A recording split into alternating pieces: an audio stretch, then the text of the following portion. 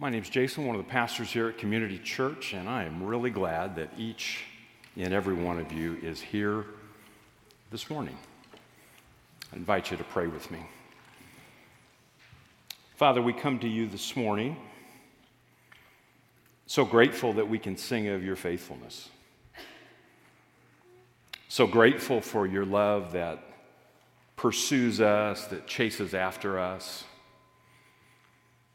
Lord, we acknowledge that we enter this place this morning, some rejoicing, some celebrating new births, some celebrating steps of growth, some celebrating a wonderful family vacation.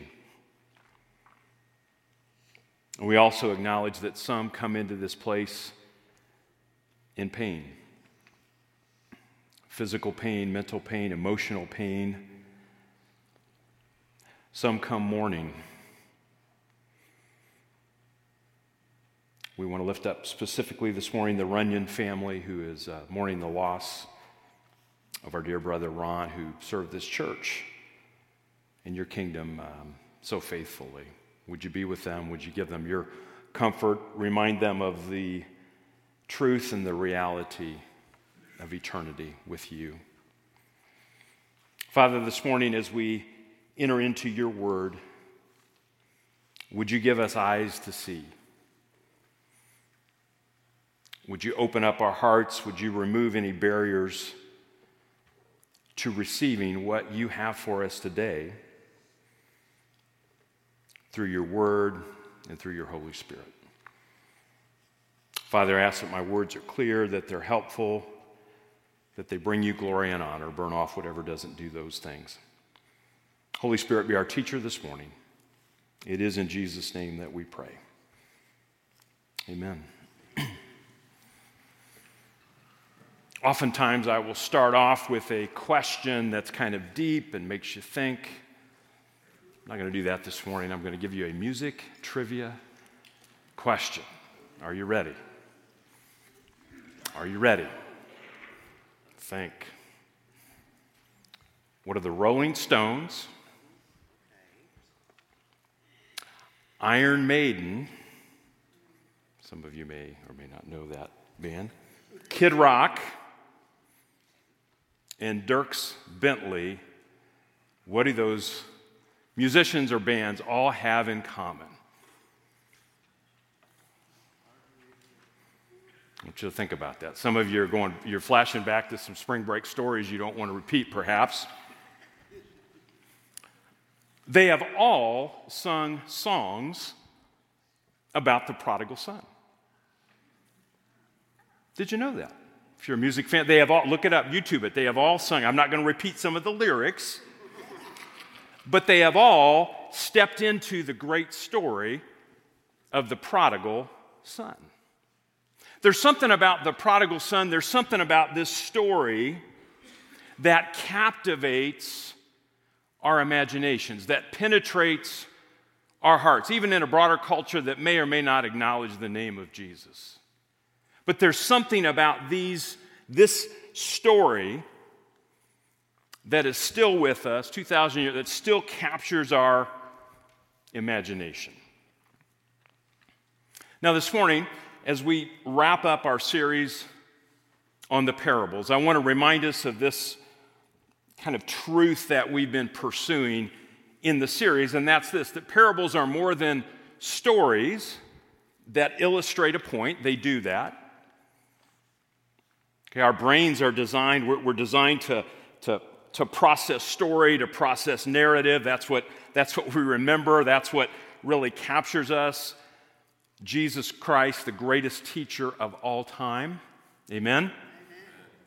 And it's not just the propositional truth, but it's the stories, it's the parables that capture us. And not only do they help us understand things, sometimes they confuse, but what they do is parables make us do the work that allows Jesus to work in us and through us. Now, this is our final week of the series, and it's almost like the band that comes up and they haven't played your favorite song yet, and you say, play this.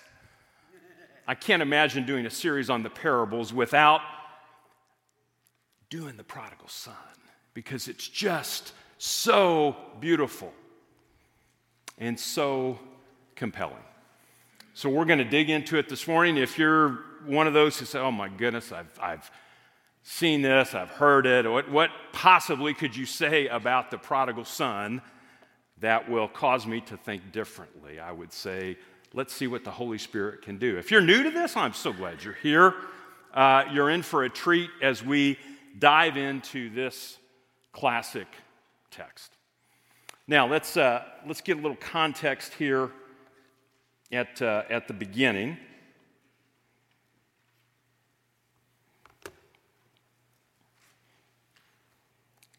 Got my fancy new device that's slow.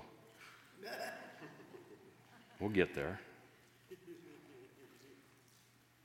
There we go. Just to have it. All right. So parables, and Matt Casey did a beautiful job last week, but he reminded us that parables knock us off center. Okay, they get us out of our slumber sometimes.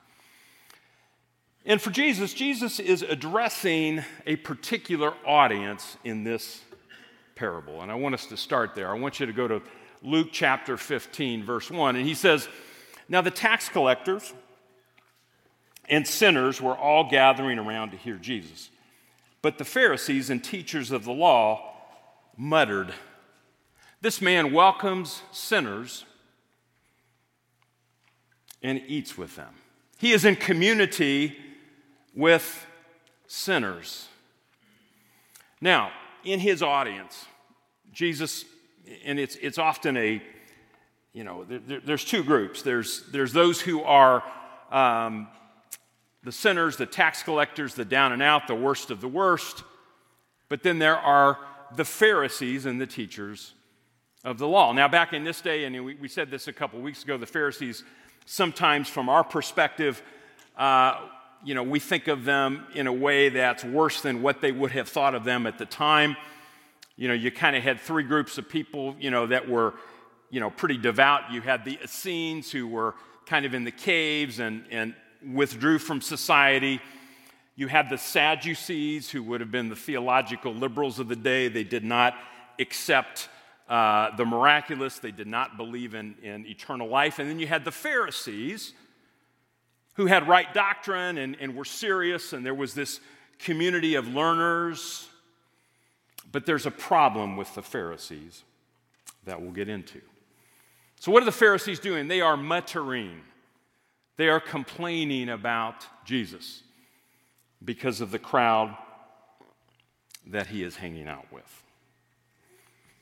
So let me ask you from the beginning, how do people look at you in terms of your ability to both love, be receptive to people who may be struggling, but at the same time, not compromise? There's always a tension there. There may be a tension in your work life. There may be a tension with your kids. How do Jesus had this perfect ability to hang out with sinners, but yet be without sin. And that's always a challenge to us. Now he's going to dive in and he's going to talk about some lostness. And he's going to give us a couple warm-up stories. He's going to give us the parable of the lost sheep and then the lost coin. We sang about the lost sheep already, to leave the 99 and go after the one. And then he's going to give us the big story. The big story. And he's going to launch in verse 11. And that's our focus. Jesus continued, "There was a man who had 2 sons. The younger one said to his father, 'Father, give me my share of the estate.' So he divided his property between them." Now, I want you to see this through the eyes of the Pharisees for a moment.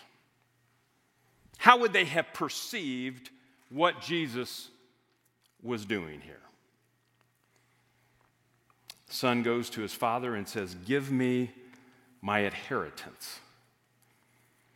Typically, when do you give an inheritance? When you die. Father, I wish you were dead, is basically what he's saying here. Now, as the younger son, he would have been entitled to 1/3. The older son would have had the 2/3, but I want my inheritance, and I want it now. And he can't just Venmo it to him. He can't just transfer money from the account. To actually do this, he would have had to liquidate some of his assets and then give this to his son. Now, this word property is bios. Fascinating. I want you to think about this. So he's saying bios, like biology, like life. So he is dividing his life. That's what he is giving to the younger son. Now, if you're a Pharisee and what would be the proper response? There's no way. I mean, you might knock the kid down. I mean, that would be what this is not this is not a righteous request to the Father.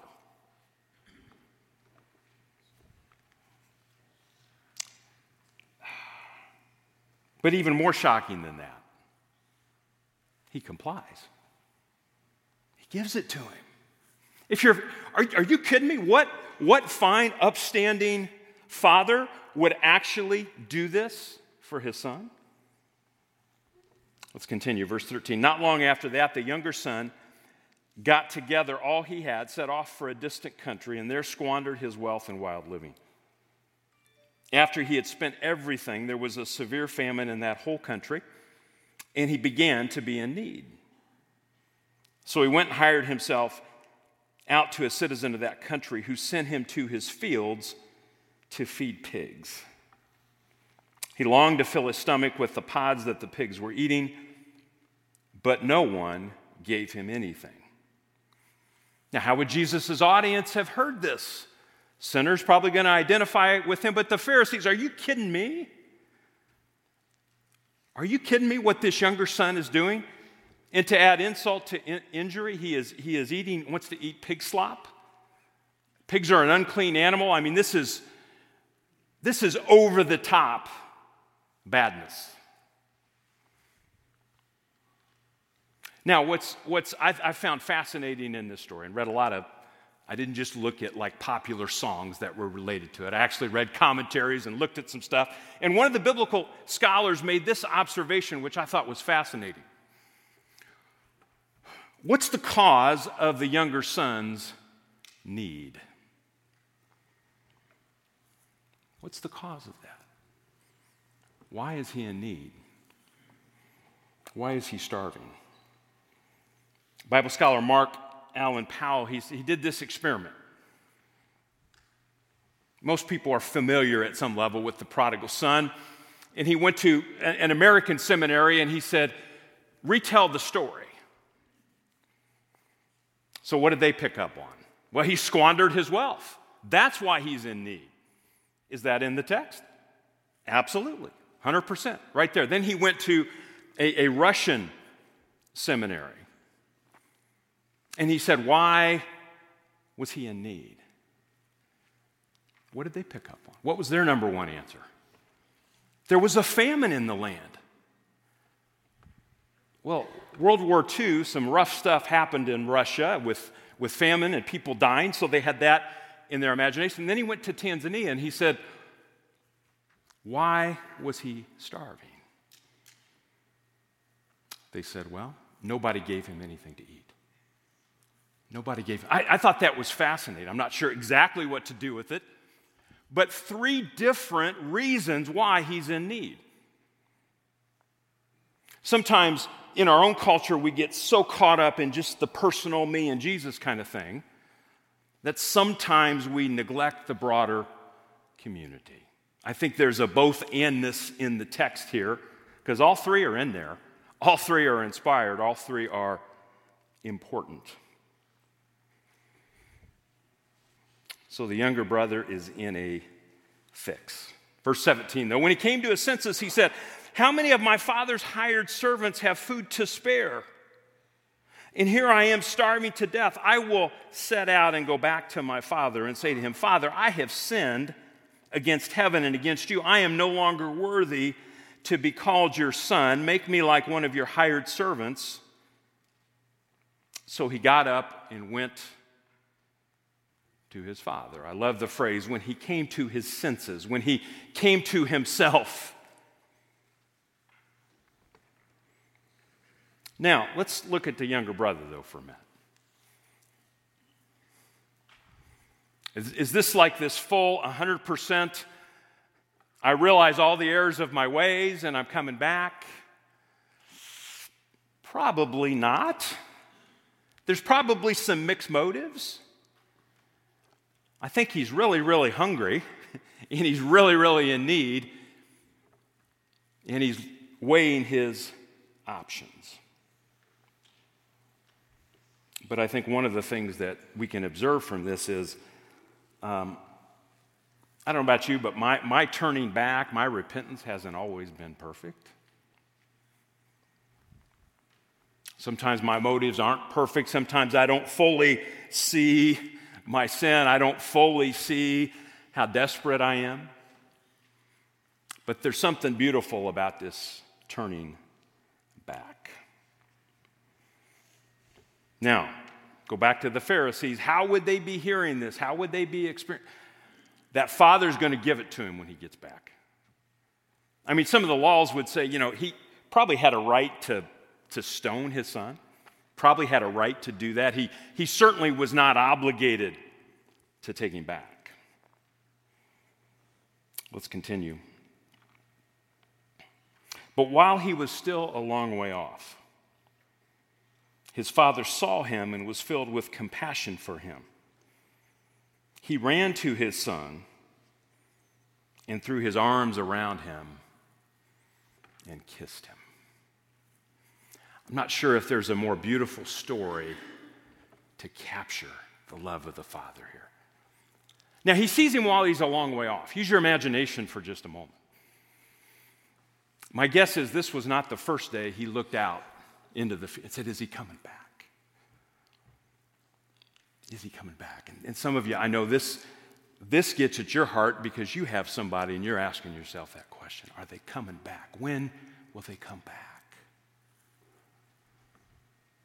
When will they come back? And we feel the heart, we see the heart of the Father for his Son. Now, culturally, if you're the father, the last thing you do is hike up your robe and go run. Because to do that would be to expose your bare legs. That is an undignified thing to do. The Pharisees would have been flabbergasted by this picture of the Father running. But it's his compassion. We did a series on compassion. It's from the bowels. It's this deep pity, concern. It's like similar to the word womb. I mean, there's a love, there's a care for a child here. And he goes to him. Verse 21, the son said to him, Father, I have sinned against heaven and against you. I am no longer worthy to be called your son. I'm not worthy. I'm dead. My name is no longer that. And then he's going to launch into his plan. Hey, I'm going to come back to work for you, and I'm going to earn my way back here. Pharisees might be saying, you're right, he's going to earn his way back. I don't trust him. But I just picture this. He's trying to get those next words out. And what does the father say? But the father said to his servants, quick, bring the best robe and put it on him. Put a ring on his finger and sandals on his feet. Bring the fatted calf and kill it. Let's have a feast and celebrate. For this son of mine was dead and is alive again. He was lost and is found. So they began to celebrate. Now we can observe a few details of the story. There's a robe that he gives to him. I mean, it's a sign of honor. He put sandals on his feet. A son would wear sandals. A slave would be barefoot. And he gives him the signet ring, the ring that would have the seal of the family on it. And they would kill the fatted calf that would feed probably 100. But we see the extravagance of this. Now, a lot of times when we talk about this, we end the story here. You know, I picture this video montage of, you know, the son at his lowest, and he comes back, and there's this beautiful embrace of the father and the party, and one shining moment is playing in the background. And we celebrate. I see the Kentucky sweatshirt. That reminds me of NCAA basketball, so I won't say anything about the Hoosiers. Oh my goodness, distant memories. We digress. But we want to end the story here. But that's not where it ends. We got to continue. Meanwhile, one of the most powerful words here, sometimes it's translated now, but this glue word that holds the story together. Meanwhile, the older son was in the field. When he came near the house, he heard music and dancing, so he called one of the servants and asked him, "What was going on? Your brother has come." He replied, "And your father has killed the fattened calf because he has him back safe and sound." Here's my question. Brother, where have you been? Where were you? Why didn't you hear this? You know, and some even look at this and say, well, when the younger brother left town, who should have gone after him? The older brother should have gone after him. That's kind of your job. That's your responsibility. So he didn't do that. But is he so disconnected that he doesn't even know what's happened to his brother? Or he knows what's happened, but he doesn't even know he's come back? He's so distant from his father? Or does he know and he's making a statement? Is he sticking it to him? We don't know for sure, but we know there's distance. Verse 28, the older brother became angry and refused to go in. So his father went out and pleaded with him. But he answered his father, "Look, all these years I've been slaving for you and never disobeyed your orders. Yet you never gave me even a young goat so I could celebrate with my friends. But when this son of yours, who has squandered your property with prostitutes, comes home, you kill the fattened calf for him?" Now, put yourself in the shoes of the father for a moment. Imagine the pain when your younger son leaves. Wish you were dead, give me my stuff. Give me what's owed me. But imagine the pain right now. The father's pleading with him. He's pleading. Come, come. Probably the greatest day of the life of the father, and he can't celebrate. His oldest son won't celebrate. He won't come into the party with him.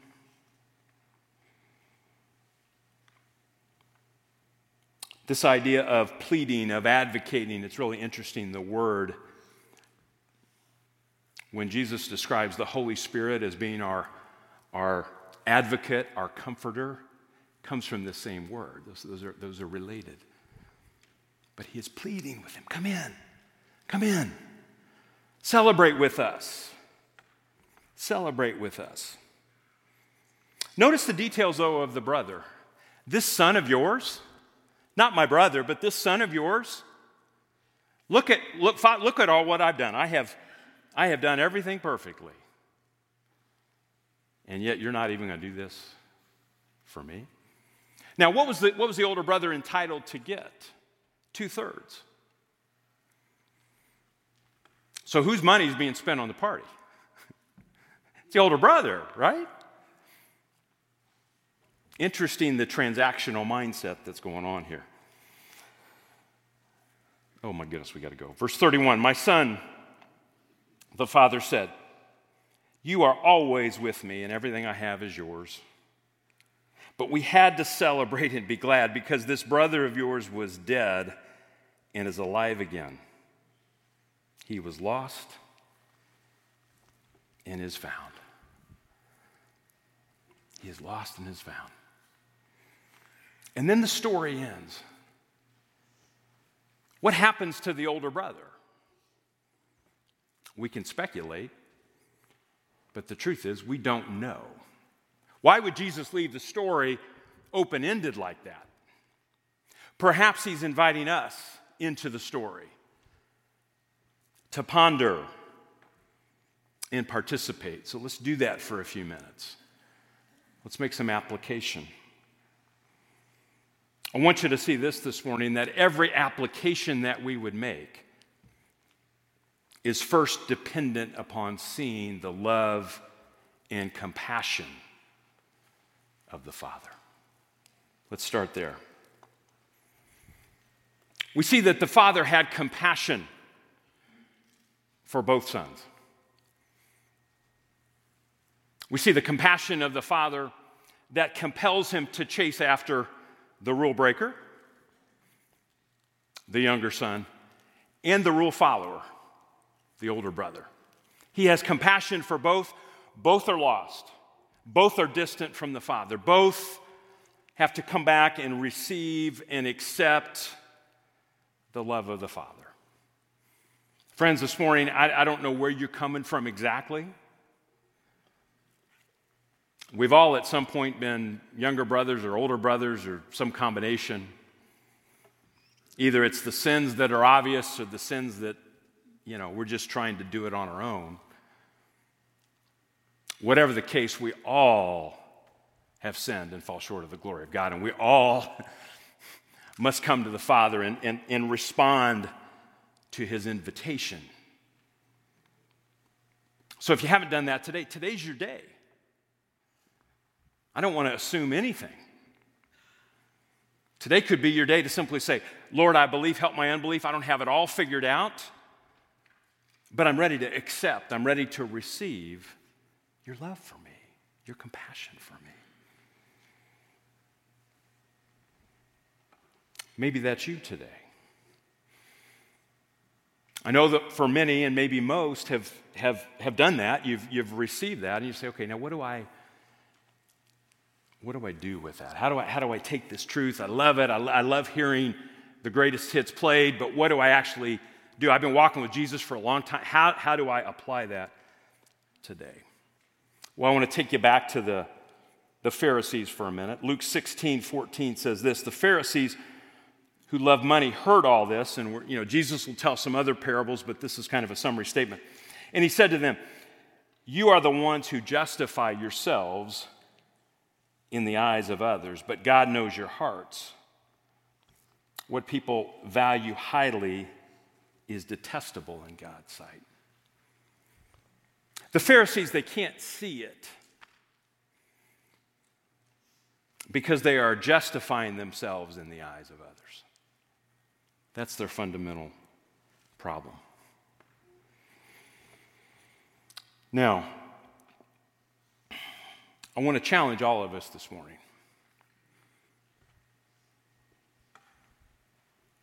Again, if you're distant from God and you've run and you hear about his reckless love and you just, yes, I'm going to come back.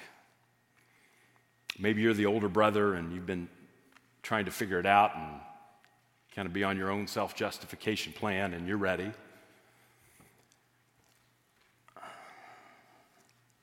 But you might be back. You might be at the party, but you may not be experiencing it. And I want to remind us of something this morning. I want to take you to 1 John 3, verse 1. John says this, he says, see what great love the Father has lavished on us, that we should be called children of God. And that is what we are. And that is what we are. There's a gap here to being called a child of God and actually affirming that is who you are. That is fundamentally who you are. I want to take you to one of the passages and we'll draw some conclusions. I want to jump down a little bit in 1 John 3. And he says this in verse 23, and this is his command, to believe in the name of his Son, Jesus Christ, and to love one another as he commanded us. The one who keeps God's commands lives in him and he in them. And this is how we know that he lives in us. We know it by the Spirit he gave us. So my question for you today is this: does your identity come from the approval of others or from the affirmation of the Holy Spirit? Are we continuing to chase after the approval of others? Or are we resting in the affirmation of the Holy Spirit that says, you are a child of God? I want to give you 3 quick shifts, 3 quick changes this can make in your life. 3 mindset shifts, and then I'm going to have to let the Holy Spirit work on those in you this week. And it actually is going to lead into our next series, which has to do with the promises of God and the way the Holy Spirit actually works in us and changes the way we think. But the first one is this: it helps us make a shift from work to wonder.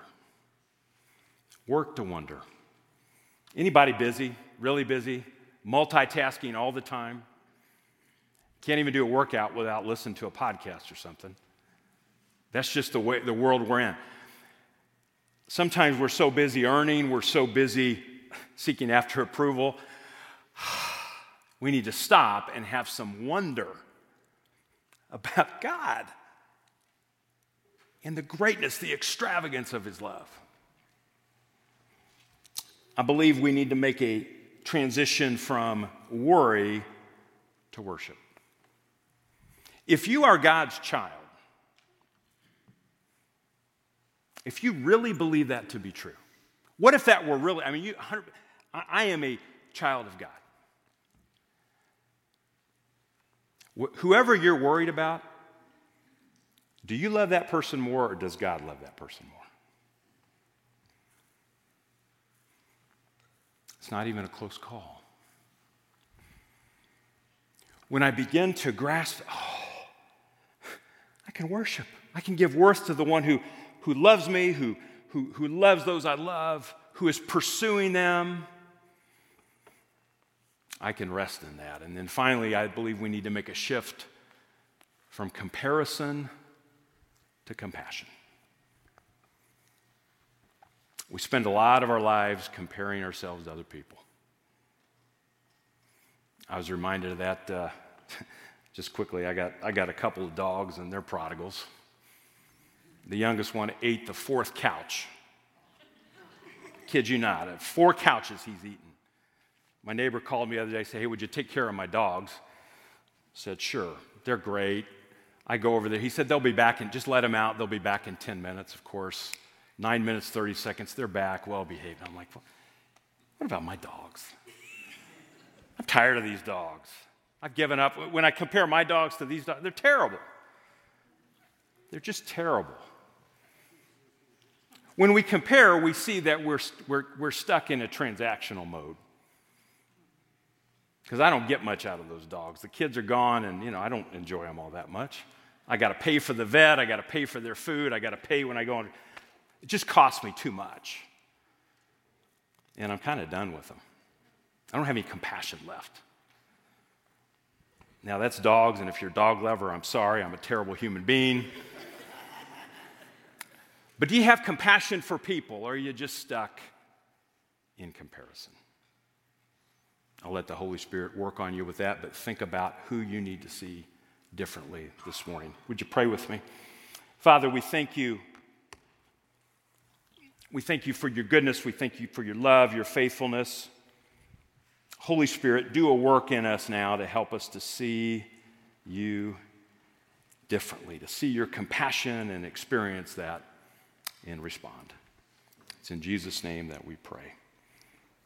Amen.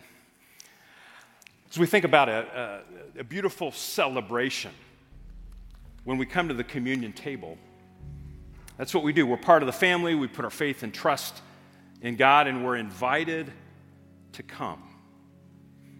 So what I want to do right now is when you're ready, I'll give you about a minute or so to reflect, examine your heart. But when you're ready, come up to the table, take the package, come back to your seat, and then we'll receive together in just a moment. The table is open. Come.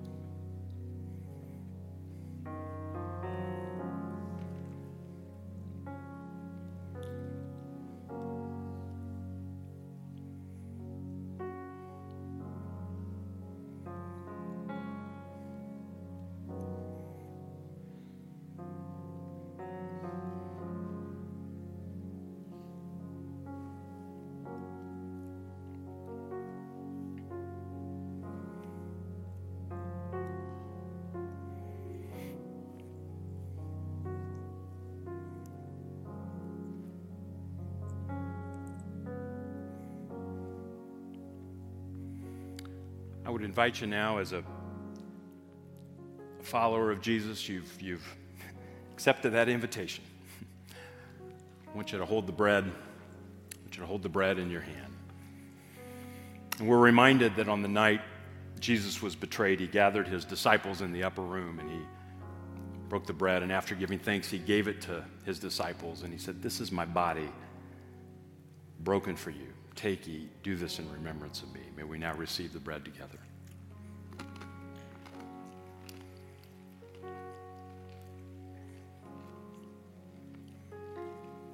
And in the same way, Jesus took the cup. He says, "This represents my blood, the blood of the new covenant, blood shed for the forgiveness of sin." So just as we receive the bread, may we now receive the cup together.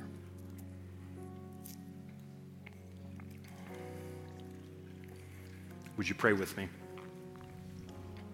Father, as we receive the bread and the cup, we say thank you. Thank you for your love. Thank you for your compassion. Thank you for the Holy Spirit that reminds us who we truly are. And now we ask your Spirit, work in us, move us as only you can. It's in Jesus' name we pray. Amen.